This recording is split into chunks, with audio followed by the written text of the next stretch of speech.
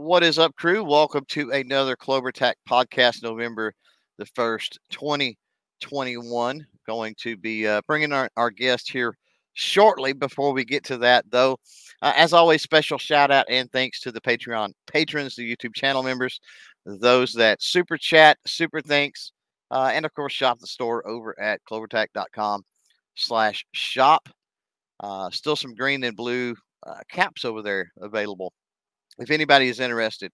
As far as asking those questions, well, you can do that one of two ways. The first way is cost you nothing. And that is to type the at symbol CloverTack, all one word, at CloverTack, if you have questions for our guests moving forward. And alternatively, you can throw down a super chat if you so wish. And if you do, we appreciate that, of course. We do have a poll going over there since we are going to be talking a little bit about firearm history, I'm sure, today. Is what type of firearm history do you find most interesting? 20th century, 19th century, 18th, or others. So it'd be interesting to see already 15 votes in that poll, which is pretty crazy. More votes in the poll than we've got people watching. I don't know. I don't know if what's going on with that. Somebody's stuffing the ballot box, but we'll check on that toward the end of the podcast and see how that shapes up. It'll be interesting to see where people fall on that scale. So without further ado, let's bring in Miss Ashley, our guest today, also known as History in Heels over on the IGs and Instagrams. How are you, ma'am? I'm doing good. How are you? I am well. So I want to kick this off. I guess we officially met. I guess over at the AmCon up in the DFW area a few weeks back. And was that your first AmCon? I know I haven't seen you at any of the previous ones. Yeah, no, that was my first AmCon. It's weird because a lot of people think that I'm a part of the gun world, and I am a part of the gun world, but I always kind of feel a little tangential to it. So there were lots of industry things that I have no idea are happening unless somebody tells me. And so Cheryl Todd was awesome and invited me to come speak. And so now I will be back. Well, I know after that, and hopefully we'll get into all of this a little bit later, but I know that I pulled up some of your testimony in front of the Senate, and I thought it was amazing that some of the bombs you dropped. It was pretty awesome. But, for what you talk about being a part of the community, I totally get it. Everything is kind of broken up, right, into its little sections. And I'm in an interesting position. That's why this podcast is like, okay, we talk to people in the industry and community because one week I'll have an advocate or an activist on, and then the next it may be some type of manufacturer. You never know, right? And we're all parts and pieces of this really big pie that we need everybody. We need all those components, right? But yet some that doesn't know that others exist, and it's a crazy world. It's a crazy community for sure. It really is. Oh, I think the word silos is what we used to use in the museum, museum world. So with that, I want to dive into a little bit of your history because I know when we were at the dinner after AmCon, it was interesting. I found it interesting, and you didn't go into grave detail as far as your education. First of all, how did you decide that's kind of what you wanted to do? Was the firearm history side of things, and then the formal education in those areas? What was that process, and what all did you go through? Oh God. So I did not grow up around guns. I'm from Pennsylvania. I'm from Pittsburgh, so a lot of people that assume that I would have, but I did not. My parents' hobbies were golf, and my mom was a professional figure skater and a physics teacher. So it just wasn't really a part of my culture growing up. And so I spent most of my childhood wanting to be a doctor. I've had over 10 orthopedic surgeries. I was in a wheelchair for a little bit in middle school. And so for me, I just wanted to go into medicine. And in high school, I shadowed a surgeon in and out of the OR. I volunteered at an ER, and I was always interested in the history of medicine. And that's what led me to firearms. I always joke, I was doing an interview with Ted Koppel a couple of years ago, and off camera, he asked me this question, and I gave a very similar answer. And on camera, he interrupted me and said, so you went from wanting to save lives to things that take them. Ooh, Yeah, right. ooh, ooh. Actually, he was a great guy off camera, but it was just kind of funny how that got spun. Now I'm curious to interrupt the story.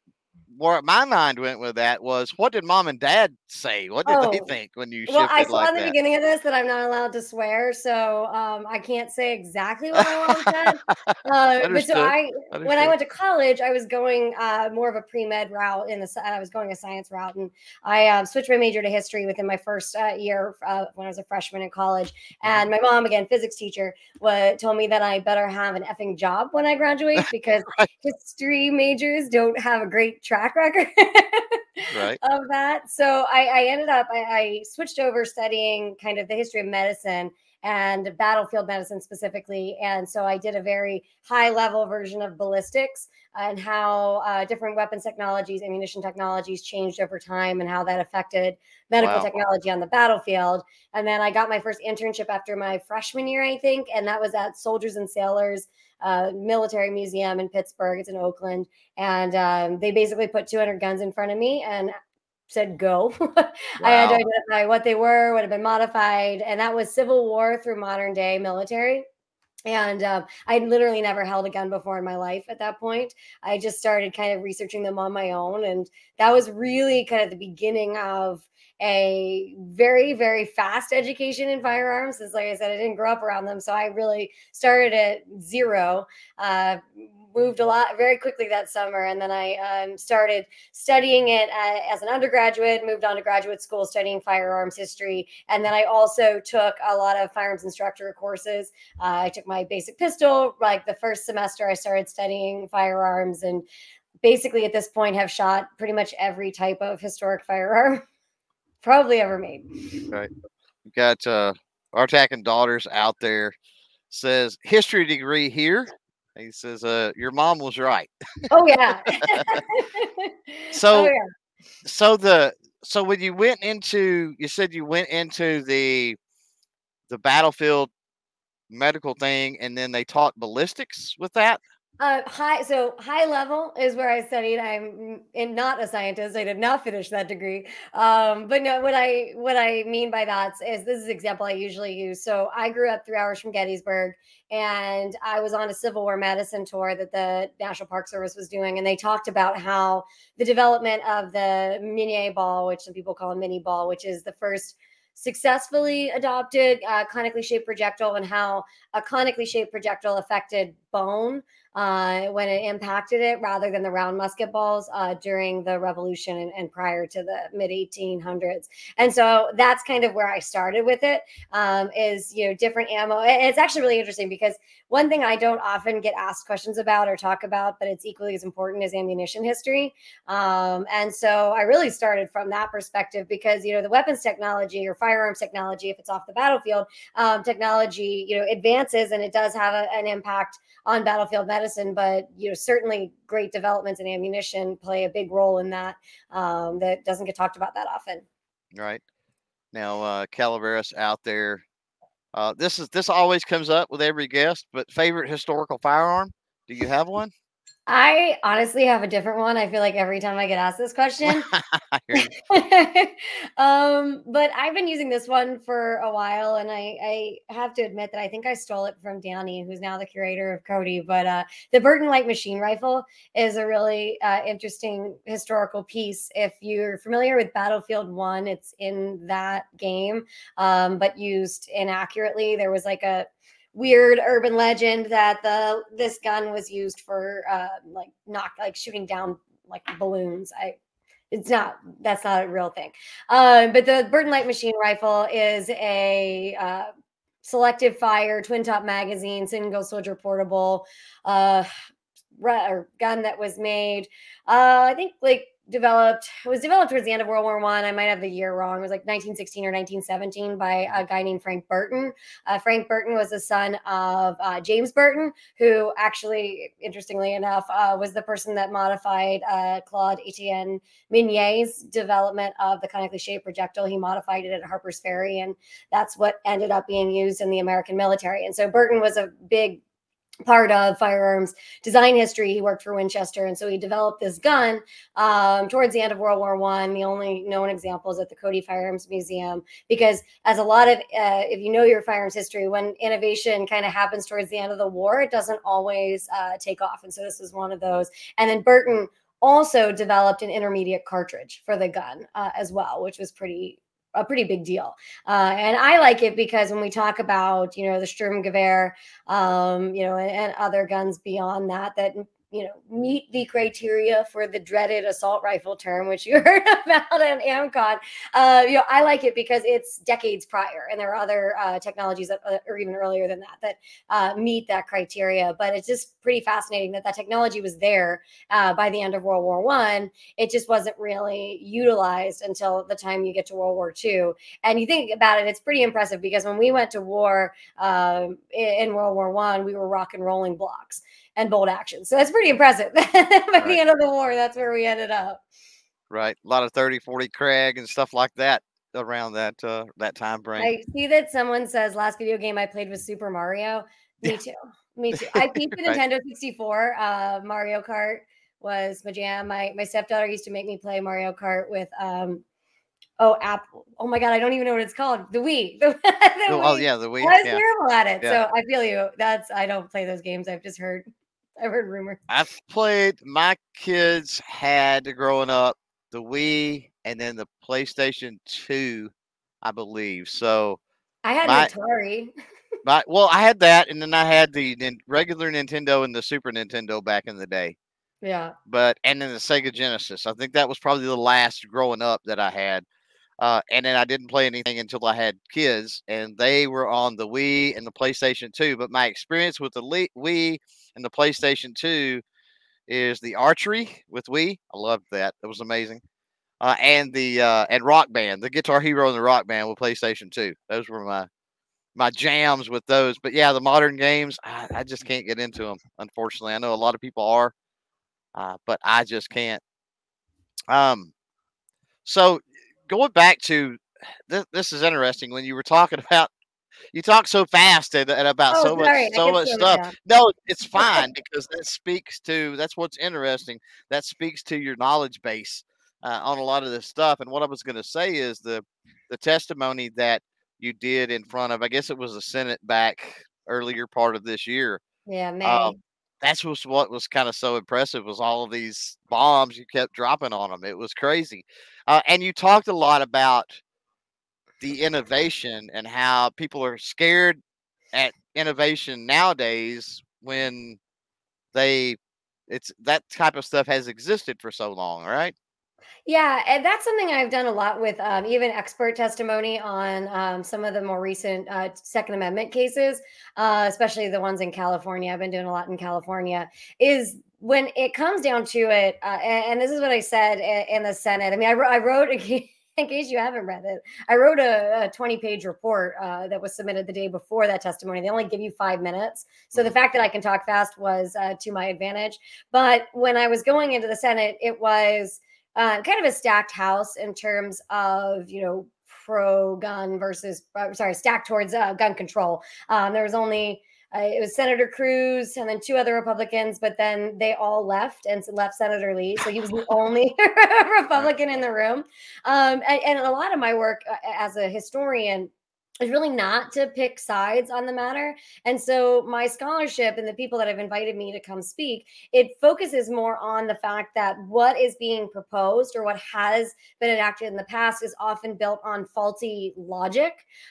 So one example that you see a lot in modern legislation is the term unusually dangerous and common use, which is what a lot of people, you know, talk about with the Heller decision, but it was is really old terminology that gets used. But so that gets used as a rationale for why you can regulate certain things. But what happens with those regulations are that they don't understand the history, the people who are writing them. A lot of people, and that's kind of everybody, a lot of people don't know this history because it's not that out there. But when you put those as your gold standard for why you're making your argument, and then you come back and learn that those arguments are flawed because those technologies have been around for a really long time. You know, Mhm. that's kind of where I'm at. And if you saw my testimony, I basically said, you know, no matter where you're falling on the subject matter, if you're building things on faulty logic, whether it's intentional or not, well, one, you're misleading your constituency, and you're possibly opening people up to feel like more is being done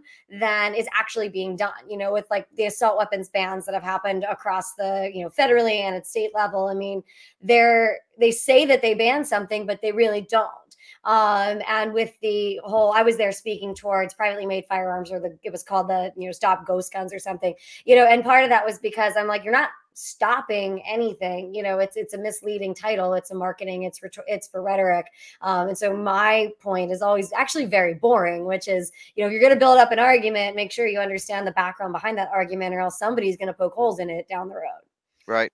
I want to chase that a minute to make sure that maybe people understand exactly what you just said, because I think there will be people that live in states that have these assault weapons bans that would disagree. Now, are what you're saying is because you can still have the firearm, it's just not in the same configuration that the law ultimately Featureless. doesn't, right? Because you still have the firearm, but because it's just featureless, the firearm still exists in that state. Is that what you're getting at?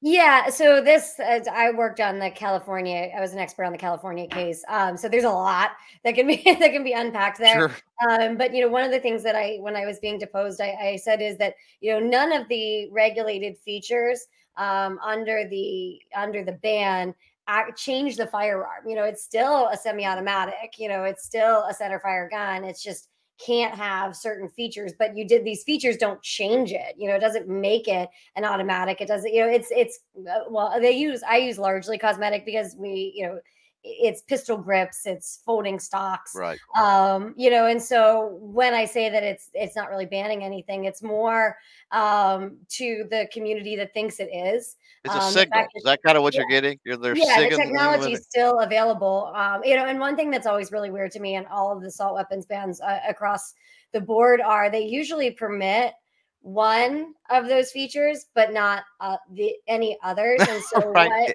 and I said this, I think in my deposition, I'm like, how do you, like, why is one okay in this circumstance, but then not in the other, if you're arguing that these things are unusually dangerous? And so, we can talk about this all day if you want, but right. it's No, I mean, I get you. That is kind of a quagmire. conundrum, right? It's like Yeah. you can have one, but you can only have one, because if you have Yeah. more than one, yeah. And it Well, doesn't matter which one you have, don't even right? get me started on the federal ban where where bayonet lugs were on there. Like, Right. Right. Danny and I, the current curator, Cody, my former assistant, we have a podcast called History Unloaded, and we were just talking about that. Danny had a gripe about why does everyone keep going after bayonet lugs? If we're talking about bayonet lugs and things that were around during the founding fathers, then yeah, I've got to think. I don't know the history of bayonets. I know we got some folks out there like G Webs in the chat that is into bayonets and stuff, but I've got to think bayonets have been around since firearms 1600s, themselves. 1600s, I think, is one of the earliest uses. Yeah. They For created a hunting, firearm, no and less. they said, hey, we got to put a blade on this somehow immediately after they Yeah. produced it. You got Well, to and they figure. initially stuck the blade down the barrel, which, when you think about it, is not great.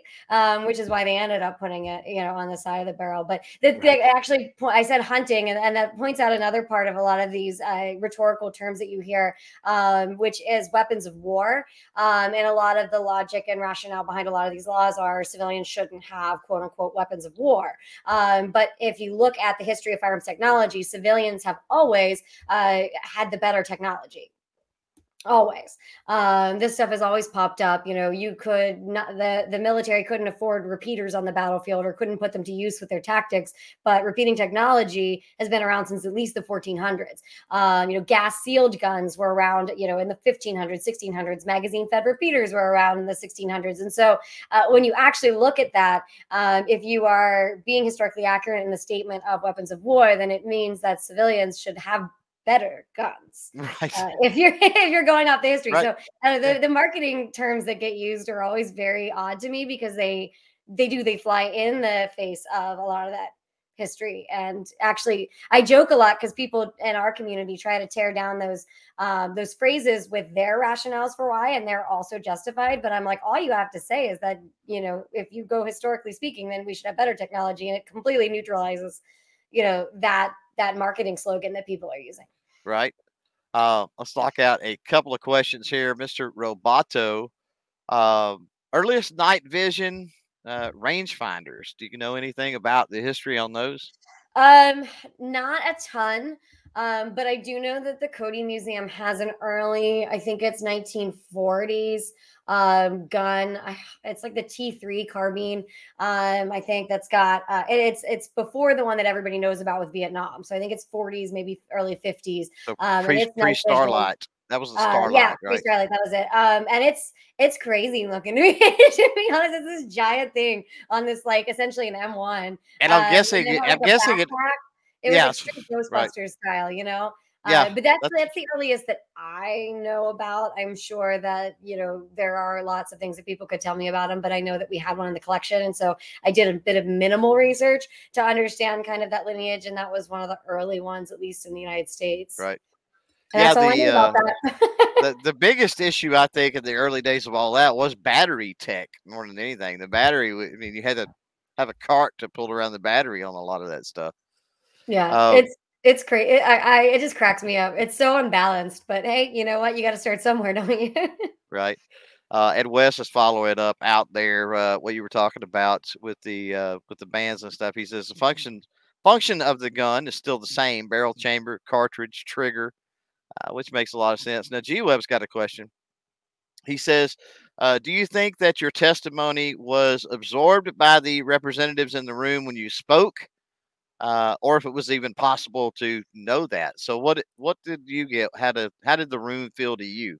Well, I know that the Republicans to some extent absorbed it because and this is not me by any means taking a pot shot, but it was kind of funny because you I wrote my 5 minute testimony out because I tend to riff, and when I riff it can be long, and I didn't want to not be able to say what I needed to say. And all the Republicans opening statements used my examples that were in my 5 minute testimony. So I'm sitting there just like crossing out things because I didn't want them to think I was parroting them, but they were Right. actually they were actually parroting my talking points from the report they got the day before. The one thing that I will say, and I don't know post what I had to say if it had any impact, but believe it or not, the only politician that was in that room that even spoke to me, both before and after, was Senator Blumenthal. Wow.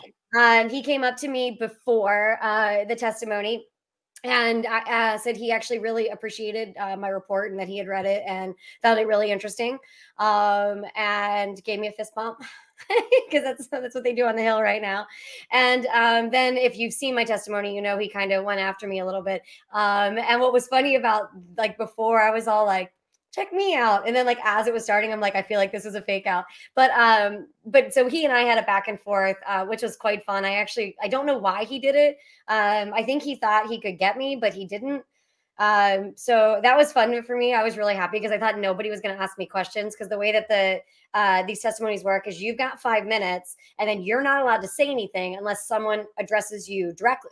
Right. And since there was only one Republican in the room, there was no way that Senator Feinstein was going to ask me any questions, or any of the other people in the room were going to ask me questions. And so because it was such a small group, Senator Blumenthal allowed everyone to go back around with questions, and he chose to ask me questions. And I don't think it ended too well for him, but I was surprised because after we were all finished, he came up and thanked me again for my testimony and found it really interesting, and fist bumped me again and, Right. and left. So, I mean, obviously he just proposed something else on the floor. I mean, but the fact that he read it, I mean, that and came up and spoke to me, I mean, he didn't have to do that. Well, So that was actually surprising that nobody else came up and talked to me, but yeah. he took the time to come and speak to me twice when he didn't really speak to the other people too much. Right. And if nothing else in that situation, we know that he knows, right? And that means something. That helps us out to know that he knows, because Yeah. you've got a lot of ignorant politicians that do things blindly. They just go along with whatever the party says or whatever the trend is or whatever it might be. And at least we know at this point that if he did read it, he has the information there. Whether or not he believes it, um, and wants to do something contrary to it, well, that's a different thing, I think. Well, and I know he read it based on the questions he gave me, because he Right. actually pointed out a stat that I had listed wrong, which I didn't have my report in front of me, because I literally found out Friday that I was going and testifying. I was told the report was due Monday at 5 p.m. The Tuesday was the testimony, and I found out midday Saturday, when I had decided not to work too much on the report, that it was due bright and early Monday morning. Mhm. And I was flying on Saturday or Sunday, and so I wrote most of the report. I wrote the report before I left, and I wrote the footnotes on the plane. And I may or may not have had a glass of wine. So he actually knew that I had a stat.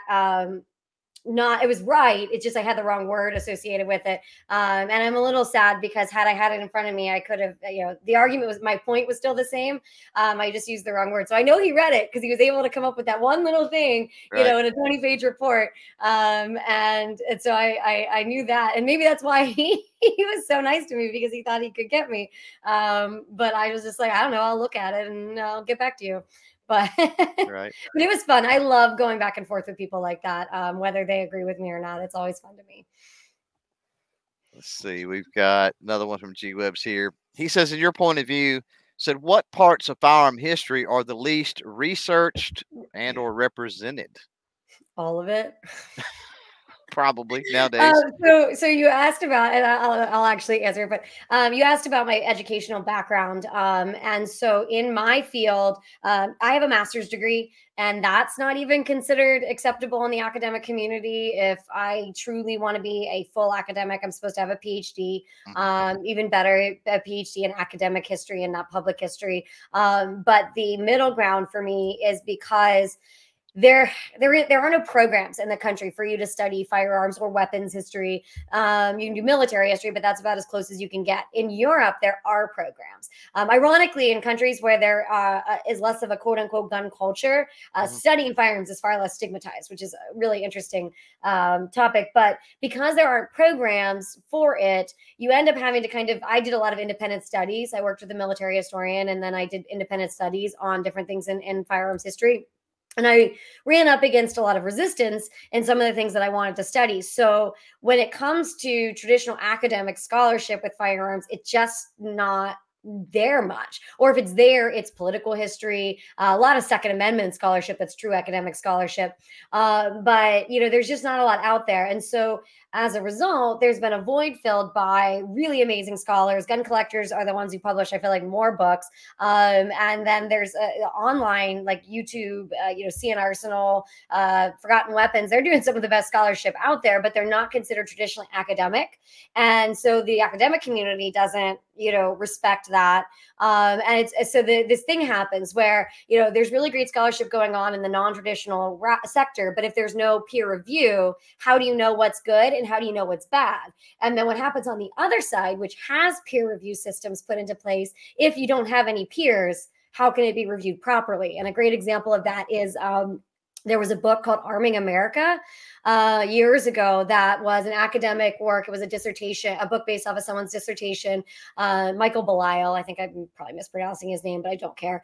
And he won the Bancroft for that book. That Bancroft is one of the top awards that you can get. And it was the first time in the history of the Bancroft it was rescinded because I think it was the NRA, maybe it was somebody else in the gun community, really challenged the footnotes and the arguments. And they went through the footnotes and they learned that there weren't sources for what he was talking about. And that when the review boards pushed him to produce the scholarship, he said like burned in a fire or flood. I can't remember which apocalypse scenario happened. And so but then I also know who was on his dissertation review board was a professor at Delaware, and she's a brilliant scholar, but she's not a firearm scholar. So if you don't have peers, peer review has a lot of problems. And then if you have works being done in the non-traditional sector, then how do you know what's good and what's not good? And so you get this weird thing, which is why I say most history really hasn't been studied very well. But then, in Europe, you get a lot of early history. I would say early history is probably the most researched because even if you're not a gun person, there's a weird justification in your mind that if it's pre, 20th century, that it's acceptable for study. And so maybe mid 20th century, that's non-military is probably pretty pretty unstudied. But then, as I say that, I know that there's Armament Research Services who does a lot of that stuff as well. So Mhm. a lot of people do a lot of individual things, but there's not a lot linking them to larger narratives.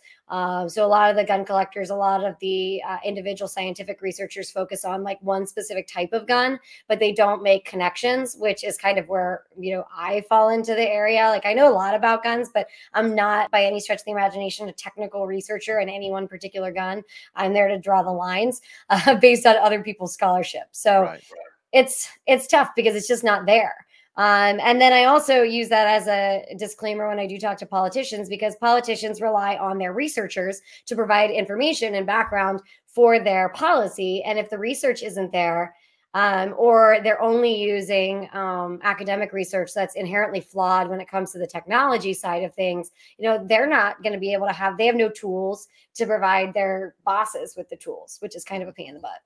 Right. Um, so I want to follow up on that before we move to a couple of other questions. By the way, check out the poll out there if you're joining us live. Thank you for that. Check out the poll. Vote in the poll. We'll announce the results of that here later. And be sure to tag me, super chat, whatever, with those questions. Keep them coming, and we'll ask them. I'm going to follow up on the what G was asked there, which I'm going to have to paraphrase that question that you just sort of answered because I don't remember what it was. It was basically, are there any parts of history that sort of get overlooked and left out?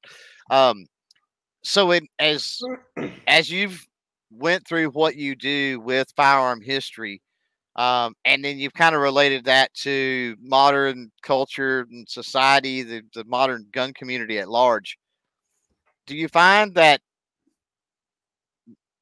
younger people are not as hip on knowing the history, or does people maybe gravitate more to history the longer they're a firearm owner? Is there any correlations there with that, people wanting to know more about the history, you think?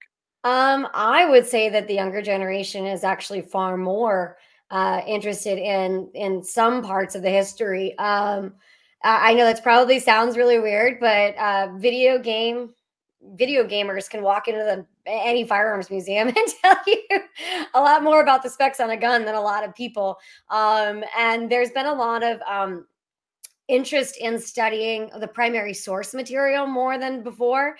And in my generation, there's been a lot more on backing up all of your assertions with actual primary and historical sources, whereas in the past, and this is me by no means invalidating any one particular person, but one thing that especially when we were researching the Cody Museum, was there's a lot of understood history that I hear from people who are sometimes of the middle-aged to older persuasion, that when you actually go in and dive deeper into the primary source material from that time period, it's not true. So it's like it's telephone, so it got passed and passed and passed and passed and passed. And then we had the uncomfortable position of telling a lot of people that those stories aren't accurate. And so while I think there's a lot of passion about history, across age demographics, I've seen a real movement of people, especially with the ability to be online through Patreon and other ways to, get funding. They're not sitting in graduate school necessarily, having to deal with bureaucracy, or they're not sitting in a museum having to deal with bureaucracy. They're able to really dive into research that we don't have time to do. And so I've noticed a lot of the newer scholars are finding all kinds of stuff that we had no idea was the case. I mean, one of the big ones, I think it was CN Arsenal, is the fact that trench shotguns during World War One, which there have been books written about how important they were, and the actual order forms and the messaging from the government does not corroborate that it was as big of a deal as we've been saying that it was. So I think that there's a lot of awesome potential with the ways that people get information, and the ways that they're coming into those worlds through video games and through, I mean, new gun ownership is a fascinating case study. I'm not an anthropologist. I know one though that's been studying this, and just the different demographics of people who are buying guns and interested in guns, I think, are providing a lot of diverse opinions and background on it. So I would say that they're getting into it earlier and doing deeper research because they've got more at their fingertips, and Right. they've got the ability to have, and a lot of them have time to be able to go and do that. They're not bound by some of the things that people who choose traditional routes like me are bound by. Right. So let's jump back here. Tyler out there has one. Said, did francophone countries have a particular obsession with high capacity revolvers? The examples I see of such revolvers tend to be from France and Belgium. So, do you know anything about that area of things? I think that I'd never thought about it like that, but you're not wrong. There's a lot of repeating technology that is popular pretty much anywhere in Europe. I sometimes jokingly say a not popular thing, which is that a lot of American firearms ingenuity is based on French, British, Belgian designs. Bold actions overseas, the dries and needle gun, and then we modify it for our own purposes in the United States, which creates iconic brands.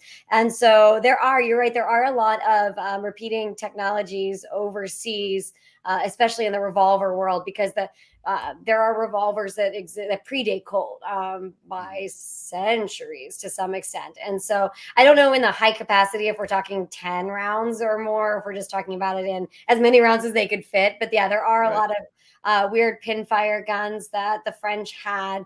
There are several patents of like harmonica guns. So I think their desire for repeating technology went beyond just the revolver.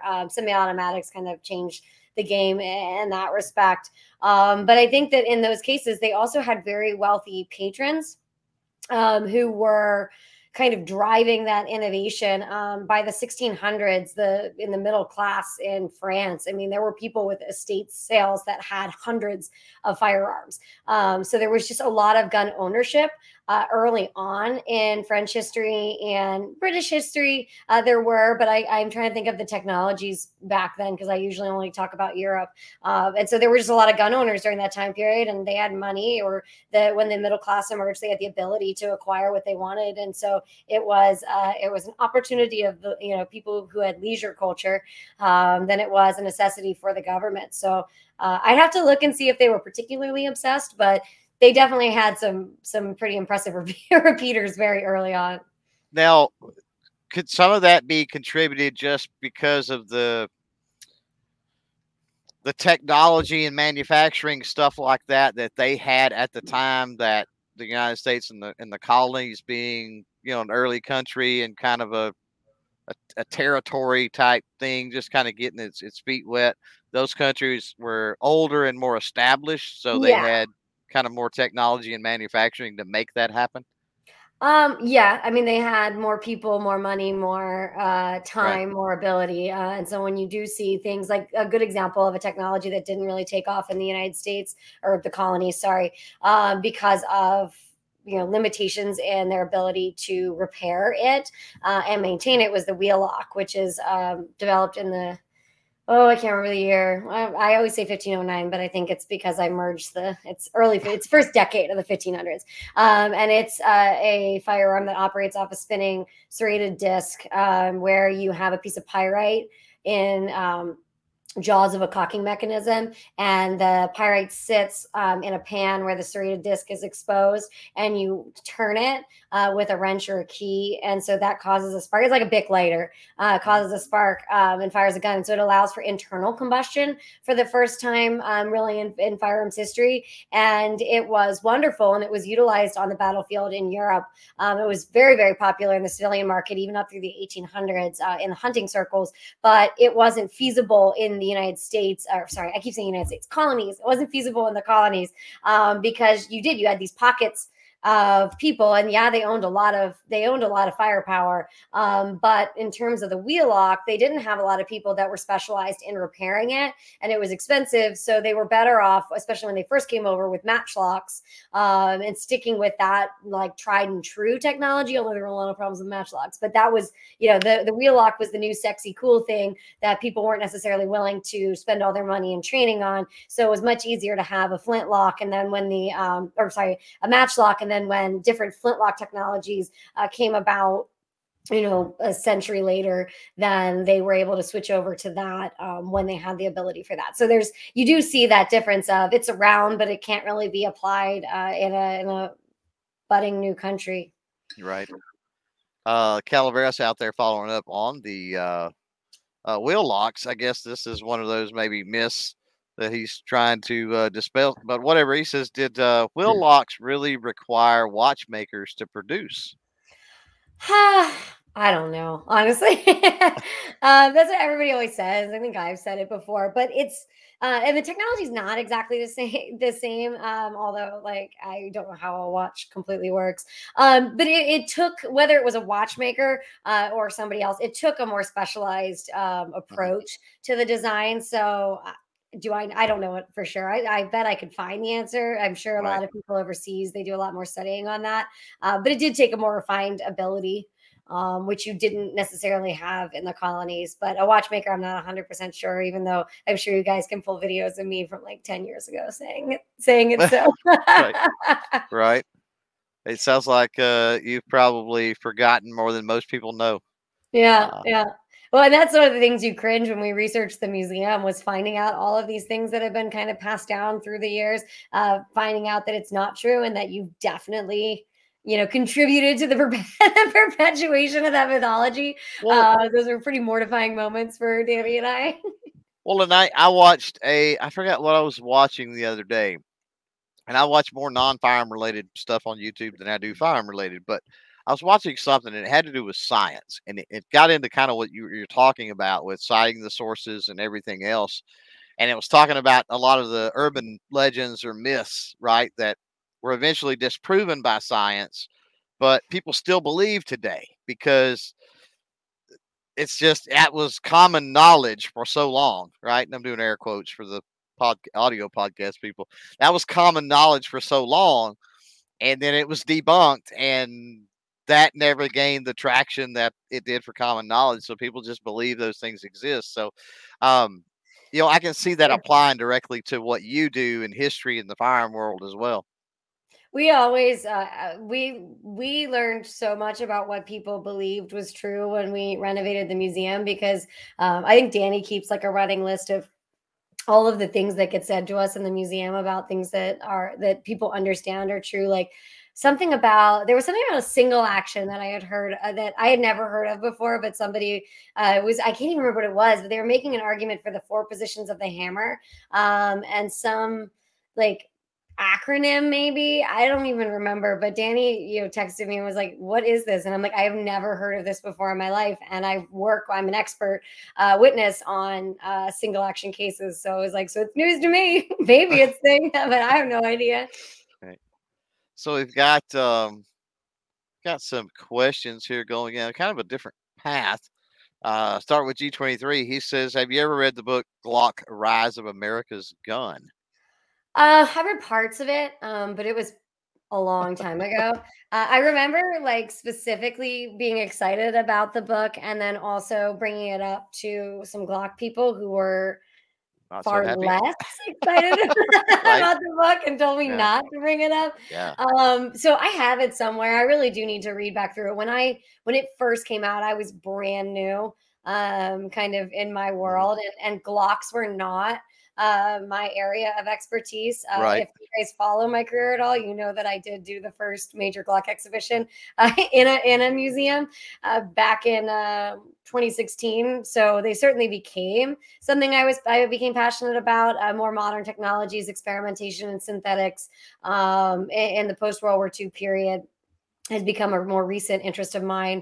But yeah, back when I first started, I was one of those people that studied really early technology. Mhm. And I was actually terrified when I came to Cody because even though I'd worked for the Smithsonian and studied firearms, like macro history of firearms, so I studied at all of the, the big history of firearms. So I was very familiar with 20th century technology. I taught weapons portion of a military history course where I was required to know about it.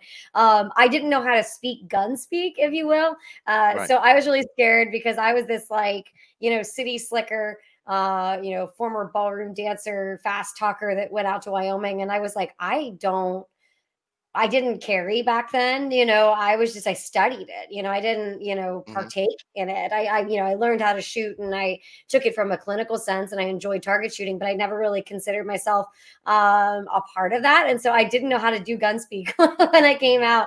And I was really scared that they were going to really call, call me out if I didn't know what I was talking about. So it took me a little bit to get more into the mid 20th, late 20th century. And yes, I did say late 20th century. I know it makes a lot of people cringe, but so it's something I'm much more interested in now, and I really should read the book and go back through it. I have it, but I skimmed it because it wasn't really anything I was interested in at the Right. time.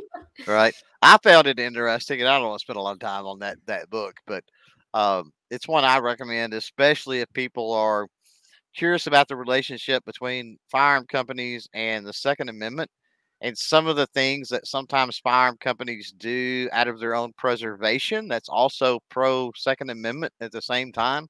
Now, whether that's active or passive, and it's probably passive, quite honestly, because we're dealing with a business. But some of those dynamics is interesting, and that book's also the glory days of SHOT Show, what a lot of people call the glory days. There was crazy things that once happened at the SHOT Shows, and some of the stories in there are just amazing with that.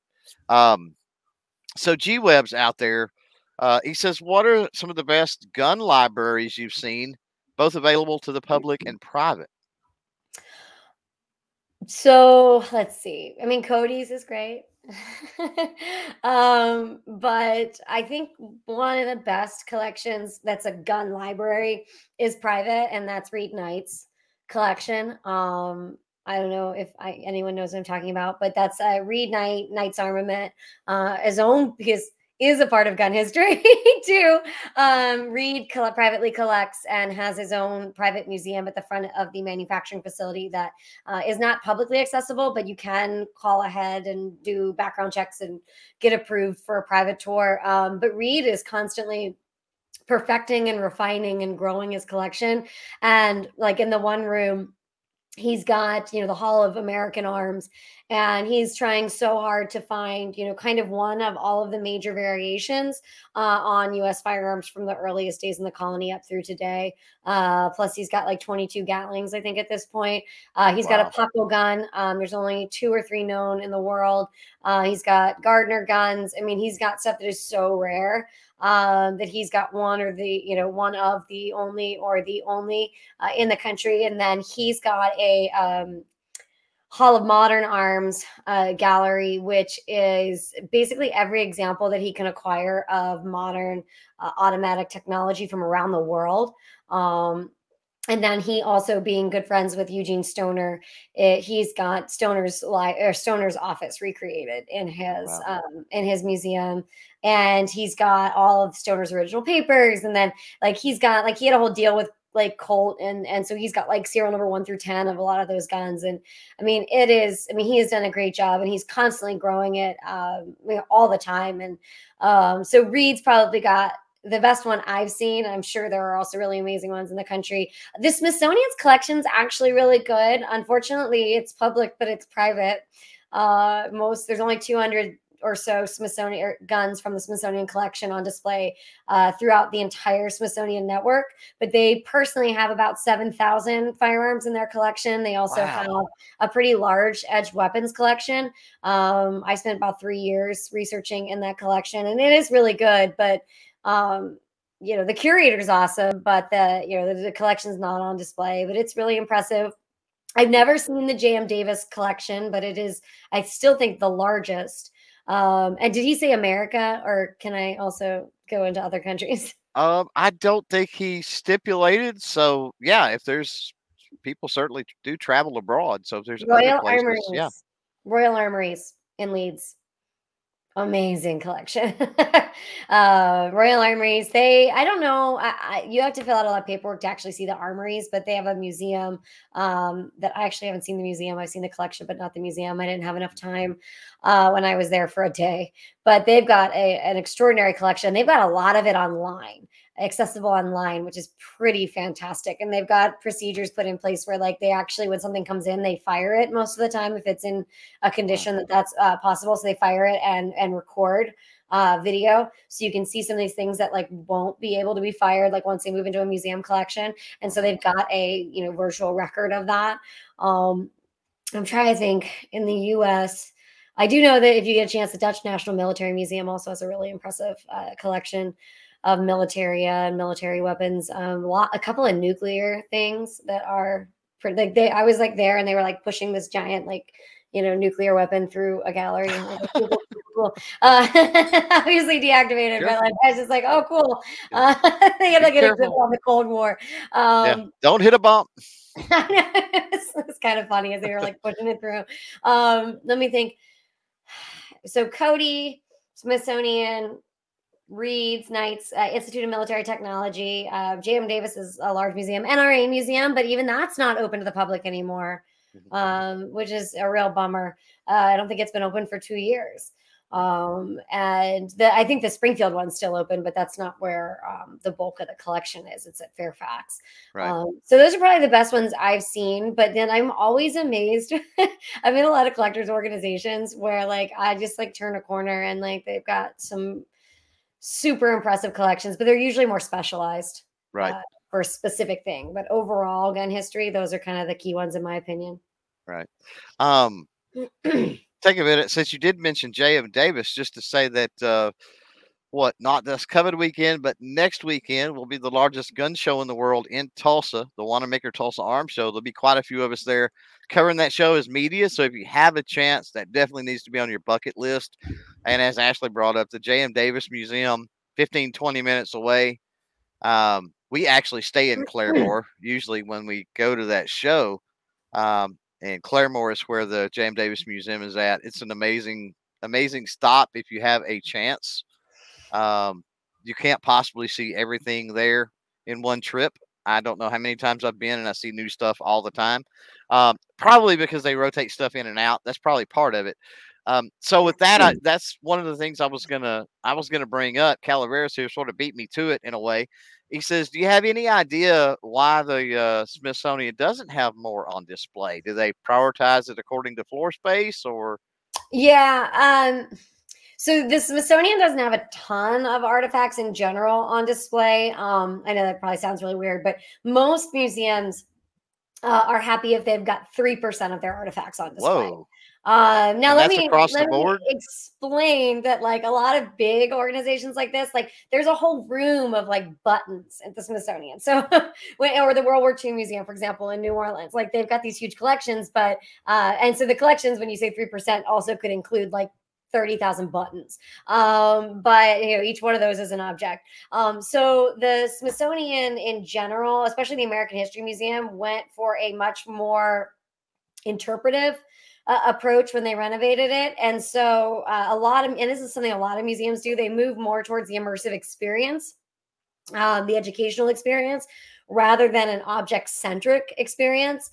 And so, there may be other underlying reasons. I don't know. But I do know that in general, they don't have a ton of stuff on display in the grand scheme of their collections. And then the American History Museum, when it got renovated, really changed in terms of scope. And so really the main area where you'd see firearms would be in the Price of Freedom Gallery, which is a military history gallery. And then they do pop up in other spaces. But it's kind of frustrating because that, makes it seem like, American firearms history is only defined by its wars, which it's not. But yeah, it's just like most museums are like that. And what I would love to see, I probably, spoiler alert for a video that's coming out, I did with Ian in the next month. My personal vision for museums is I do love the immersive experience. I do love the interpretive experience. So for me, it's almost like you need to build the museum that has like the history, the overall history for people who may not be interested in the technical, but they want to know about, the overall time frame or mission of the institution, and then having an accessible, publicly visible library, if you will, but of 3D artifacts. So not just books, but now, a gun library like we have in Cody downstairs. It's not perfect, but it's at least allowed us to get a lot of things on display where there wasn't room necessarily upstairs. And so it's just kind of a thing that happens with museums. They're overwhelmed by the number of things, and then they're understaffed. We're all understaffed. We're all underpaid in the museum world, and they're limited by budget. And museums do not have as much money as you think they Right. do, and so they do the best they can. And if the mission of the institution is not, guns and guns only, they've got to kind of couch them. Do I think they could put more guns on display? Oh, hell yeah. But Right. but I just see it across the board. The museum field moved more away from like almost like science exhibits. So when you go to like the health, science museums or the natural history museums that are very, here is the object, here's the mineral, here's the fossil.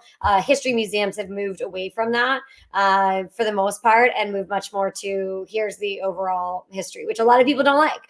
I know there's a lot of hatred towards the World War II museum because it feels too simple of a history going through, but it's also one of the most, I think it's like the #2 museum in the country. So I guess they play to their clientele to some extent. And that's why in Cody, our clientele, is people who want to see the guns. So we made Right. sure that happened. Right. I did see someone ask about the NRA Museum.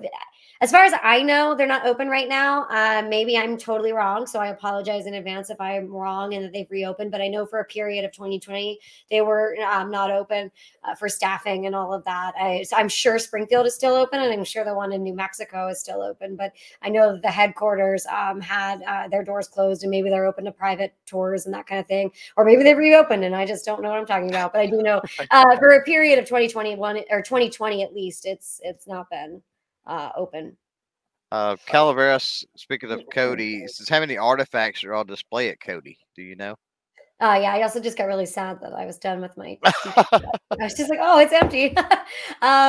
So Cody has about 7,000, although when we renovated, we sent a lot of loans back because there were a lot of duplicates in the collection and a lot of things that, how many, do you need 20 examples of something that's the exact same thing? Maybe not. And so if we had a loan that had never been on display, I mean, that's not fair to the person who owns it. Like, you'd rather it go to a museum where it's going to get displayed or let them, enjoy it. So we probably come down a little bit in that number, but not by a ton. And we've got, I keep saying we, and no, I don't work for the Cody anymore, although I'm still involved in the podcast and doing some things for them on the side. But I am not a full-time employee at the museum anymore. But they have about, I think, 4,500 to 5,000 on display, which is pretty good numbers. And most of the stuff that's not on display is duplicates, things that are in really bad condition that aren't stable enough for display. And so, yeah, it's more than 50% of that collection is on. And then we have about 10,000 rounds of ammunition on display as well. So we did a good job at getting a chunk out when we were there. And I think there was about 1,500 to 2,000 more guns on display in the renovated Cody Museum as there were in the previous one. Wow. Contrary to popular belief, we get screamed at all the time. Back when I was there, Danny still gets screamed at that we've taken all the guns off display. And I'm like, there are literally thousands more on display. sometimes that happens just moving things around, right? I've experienced that with J.M. Davis and talking about having multiples on display. That's nice in the museum if you have access to that, because you've got multiple displays you can do, right? If you've got displays for, let's say, a certain specific thing, and then you've got the kind of like you were talking about World War II, right? If you're talking about a certain platoon or a certain whatever group and they use these firearms, you could have that display. And then over here you've got one for the general World War II as well, specific campaigns. Yeah. And so it is nice. You were talking about sending some of the ones back that were on loan. Before we close out here, we're kind of getting toward the top of the hour. Kind of give us a little bit of backstory, since you've worked in these museums. How does the procurement and stuff like that generally work for museums? It depends on the museum. Cody was always really sad because we had to turn more away than we could accept because the collection was so large and we're running out of room. But the acquisition process for us, because Cody was so well known, is that we would get multiple emails a day of people that wanted to loan or donate the museum or like some of their collection or one of their pieces. Unfortunately, there's like a weeding out system, so most museums nowadays do not accept things with restrictions, especially collection the size of Cody. It's just not feasible. I mean, it's a train wreck when this person wants two of their firearms out on display at all times. Well, that's not good for the collection. At some point, you have to let that thing rest for a little bit.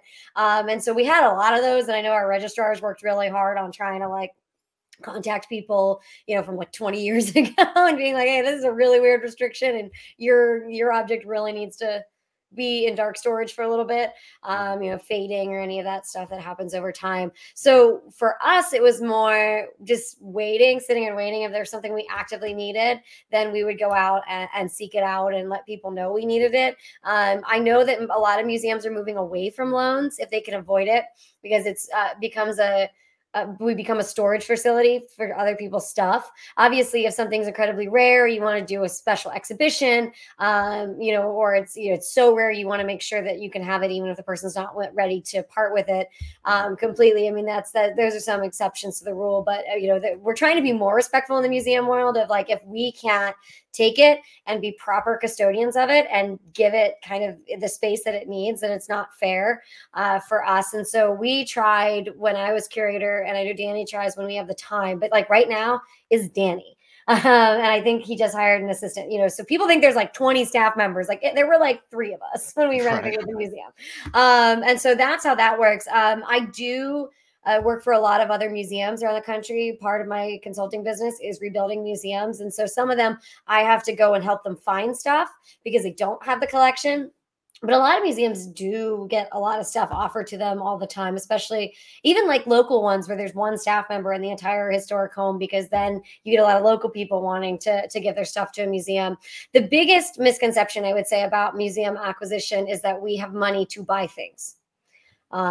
Even some of the biggest museums in the country do not have money. Like Cody, sometimes we do. We have an acquisition fund, but that is a fund that once you spend it goes away unless somebody gives money to the acquisition fund. It's not like it's constantly replenished every year. And so we get that all the time. We did get that all the time in Cody, where people are like, well, just ask your people to pay for it. I'm like, what people? We don't have people. So we sometimes, and usually if you see stuff at the auction, stuff getting purchased by a museum at auction, it's usually little things that they're trying to use to fill things in that won't go for high value. Or if it is a big high value thing, it's been vetted by multiple people within the institution, and the money is there before it goes. But that's very rare. Now, you said you worked in some museums or at some museums helping them out with more modern stuff. How does that work when you've got modern firearms that are under regulation at this point? How does your museum handle a lot of that stuff, or maybe even like full autos or whatever it may be? Cody has licensing. For example, we have a person whose job it is to manage our FFL and our SOT and all that stuff. Okay. So Okay. but most museums don't have that luxury, or their mission's not that guns, so they get guns. It's complicated, is the answer, and I've had to back out of a lot of spaces. We'll just say that I didn't see it, but because the issue is there's this general assumption that museums have amnesty over firearms laws. And in Europe, in a lot of countries, they do. In England, they have amnesty. They can collect whatever they want if they're a museum. Now, they have a very thorough definition of what a museum is. And that's kind of the rub with coming up with one in the country. But not only was this misconception perpetuated by museum people, it was also perpetuated by certain ATF agents for years. Now, I'm not talking about the overarching, but there were ATF agents that would tell people to give, if it was an unregistered machine gun, that they could give it to a museum. And that's not true. The only option, and it was not directed specifically at museums, it was directed at government entities, and some museums just happen to be government entities, that they could take things on Form 10s. So what we always tried to do, if somebody had something, we couldn't take it, but we would reach out to Springfield Armory, up in Springfield, or the Smithsonian or whatever, because we weren't allowed to take it. So yes, if you are not any type of government entity, whether it's local, state, federal, whatever, you cannot accept guns that are illegal to the civilian. You can get licensing for certain things. But like, even for example, the law letter, I mean, I know there's certain ways around it, but we want the historical version of it, not necessarily the manufactured version. But even a law letter doesn't apply to the museum. Trust me, we tried with the Glock exhibition, actually. And we talked to the ATF, and the ATF, we worked back and forth, but the law letter, according to what the law says, doesn't apply to us because we're not demonstrating it. And we always took the attitude of, we go by what it says, not by what somebody says is okay, because that person may not be there tomorrow. And so it's a big issue. It's something I do talk about anytime I have a chance to talk to politicians, both Democrats and Republicans, because I can't tell you how many times I've talked to a Democrat politician where I mention that these things have to get destroyed because they can't be on display, and they're like, wait, what? I talked about universal background checks with DC Project, which is a group of women representing all 50 states that Lidor Mueller started. We get to talk to Democrat and Republican politicians alike from our region when we go to DC once a year. And I brought it up a bunch, and like literally no matter where you sat on the gun argument, they were like, wait, what? We can't preserve these things. So to me, it should not be a political thing. If you love guns, you want to see them preserved forever. And if you hate guns, they're off the street and they're on display and they're in a safe place. Mm-hmm. So that's my elevator pitch. No, I agree. I mean, the sad thing is, there's going to be people that try to skirt the rules with, a museum. Well, I have a museum. It's like, yeah, sure you do. Sure you do. Yeah. Okay. That's been the biggest issue that we've had, is trying to come up with what that means, because there's an accreditation process, but only 5% of all museums in the country are accredited. Right. So that still has the same problem as, a finite number of government entity museums. So it's not an easy answer, but I know that Danny and myself and everyone in my field tries to talk to as many people as possible so that maybe an answer can be made. And I will say, I know this isn't going to be a popular statement, but at least the people I worked with at the ATF, they do want to see something change, but they just don't know how to do it. And as we know from some of their proposed amendments, it's not surprising. Yeah. I like G-Web's fix here. He says it's a great reason to just remove those arbitrary laws that do nothing to protect anyone, only hinder the saving of history like this. So that's how you fix it. You just remove all of the regulations from the ATF completely, and we're done. We can have whatever. I think that is a very realistic goal. So there we go. I don't know what the hashtag is for that movement, folks, but somebody come up with that. We're going to take a look at the poll right quick before we get out of here. The question was, what type of firearm history do you find most interesting? And with 62%, it's 20th century. And with World War I, World War II, that doesn't surprise me, honestly. Number two on that poll at 21% is the 19th century, 18th century at 8%, and then other also at 8%. So the vast majority of that, 19th and 20th century, that's not surprising there. Anything with that surprise you, Ashley? No, there's been a growing number of collectors that are doing 20th century, World War I, World War II. It was considered maybe 15 years ago, 10, 15 years ago, to be not historical enough, but it is. I mean, so there's a growing number of those people. And I mean, if you think about it, even early AR-15s can follow under the curio and relics list, early M16s. So it's a lot further away than we thought. We think it is sometimes. Right. So let me take a second here before we get out of here, Miss Ashley. If folks want to follow you, what you do, learn more, where can they do that? Yeah, so I am pretty active on my Instagram. I'm at History and Heels, like you said at the beginning of it. And then my Facebook is at official Ashley Lubinsky. Have fun spelling that. If you get close on Google, it should take you there. I have a Twitter, but I don't tweet because I think it's incredibly toxic. So if you follow me on Twitter, you're going to be like really disappointed. But for the most part, you can see what I'm doing there. I also pop up in a lot of these podcasts. I have my podcast with Danny called History Unloaded. We just had a Halloween episode, and then we're going to do a mini season between Thanksgiving and New Year's. and talk about a lot of holiday firearms, including Die Hard, which will be our kind of mini season finale on Christmas Eve. And we've got Larry from ISS coming on for that one. So you can find us all on there, and then check out some of the museums. I'm working with one of the big ones right now is the LA Police Museum, and there's an amazing collection of Matthew Browning firearms up in Montana that I'm working with. Awesome. Thanks for jumping in. Enjoyed the conversation. I think the folks in the live chat did. It was fun. I had a lot of fun. A reminder to those that have went this far in the audio podcast world, bless you, you're troopers.